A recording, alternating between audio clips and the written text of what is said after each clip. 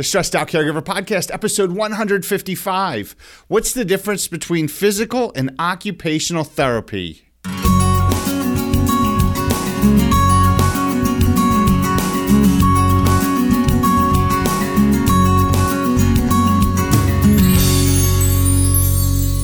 Hello, everyone, and welcome once again to the Stressed Out Caregiver Podcast. I'm your host, Casey Price from thestressedoutcaregiver.com. And before we begin, I'd like to remind you of two things. Number one, there is our Facebook support group, the Stressed Out Caregiver Facebook support group. You can find it on Facebook. Look it up, send a request, and we'll get you in the group.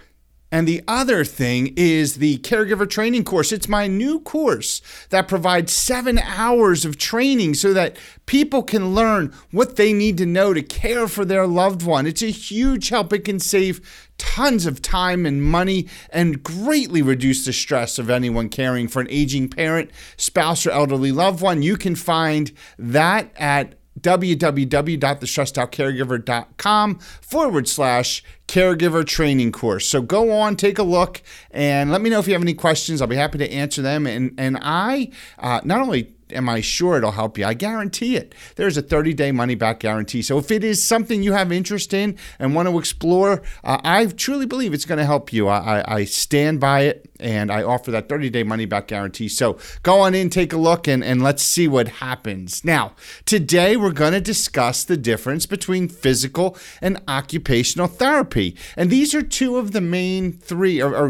three main disciplines of therapy someone in subacute rehab might receive. The goal of physical therapy is to help people develop, maintain, and restore body movement and physical function. Things like walking again after a broken bone or regaining use of a body part after suffering paralysis or weakness as a result of a stroke. The other form of therapy we're talking about today, which is occupational therapy, the goal of occupational therapy is to help people improve function with regard to activities of daily living. Things like getting around using tools in the kitchen, getting in and out of the car, and dressing and grooming. Things you need to do in your everyday life where you apply the movement or what it is that you need to do. You apply the therapy that you're learning, the skills you're learning, the things you're strengthening to those activities of daily living. Together, these two types of therapies help someone recovering from an issue that caused a decline in function.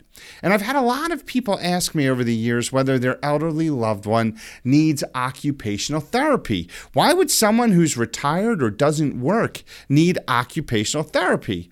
But in this sense, occupational therapy for someone who is retired or doesn't work would be to improve their function in their environment so they maintain the ability to remain as independent and self-sufficient as possible.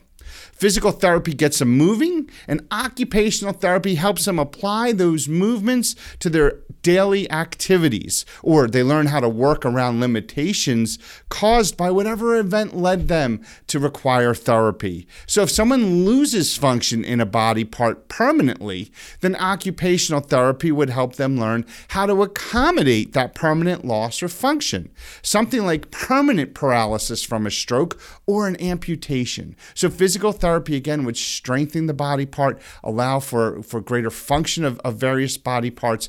Occupational therapy is where you learn how to work with the new realities of whatever your situation might be, where you retrain yourself how to do things, do your activities of daily living, whether you have full function of all parts of your body or whether you've lost some function in certain parts of your body. Working together with the physical and occupational therapists to put a plan together to identify your loved one's needs and coordinate their therapy services they will be receiving, right? You want to work with those professionals. This is not something that's just another step in the recovery process. This may actually be the most critical step. Someone needs to get good physical and occupational therapy to regain as much function as they once had. This is how, using therapy, physical and occupational therapy, this is how they remain as independent as possible and live the highest possible quality of life. Many times people don't like therapy. They don't like going through the therapy process. Physical therapy can be painful. It can be boring, but it is crucially important. I said physical therapy, right? Physical and occupational therapy is crucially important and can have a tremendous impact on your loved one's quality of life. And if you're their caregiver, you want them to be as independent as possible and to have the highest possible quality of life. Therapy is a great way to work towards that goal. So please take this seriously. Work really hard to put that plan in place so that your loved one is getting the therapy services they need to regain as much function and mobility as possible, because with that comes independence, and with independence comes quality of life. I hope this is really helpful. I hope you find that if your loved one ever needs therapy, you feel a little better and more equipped about how you can assist them, how you can help them through the process. Thank you so much for listening today. And again, remember, check out the Stressed Out Caregiver Support Group on Facebook.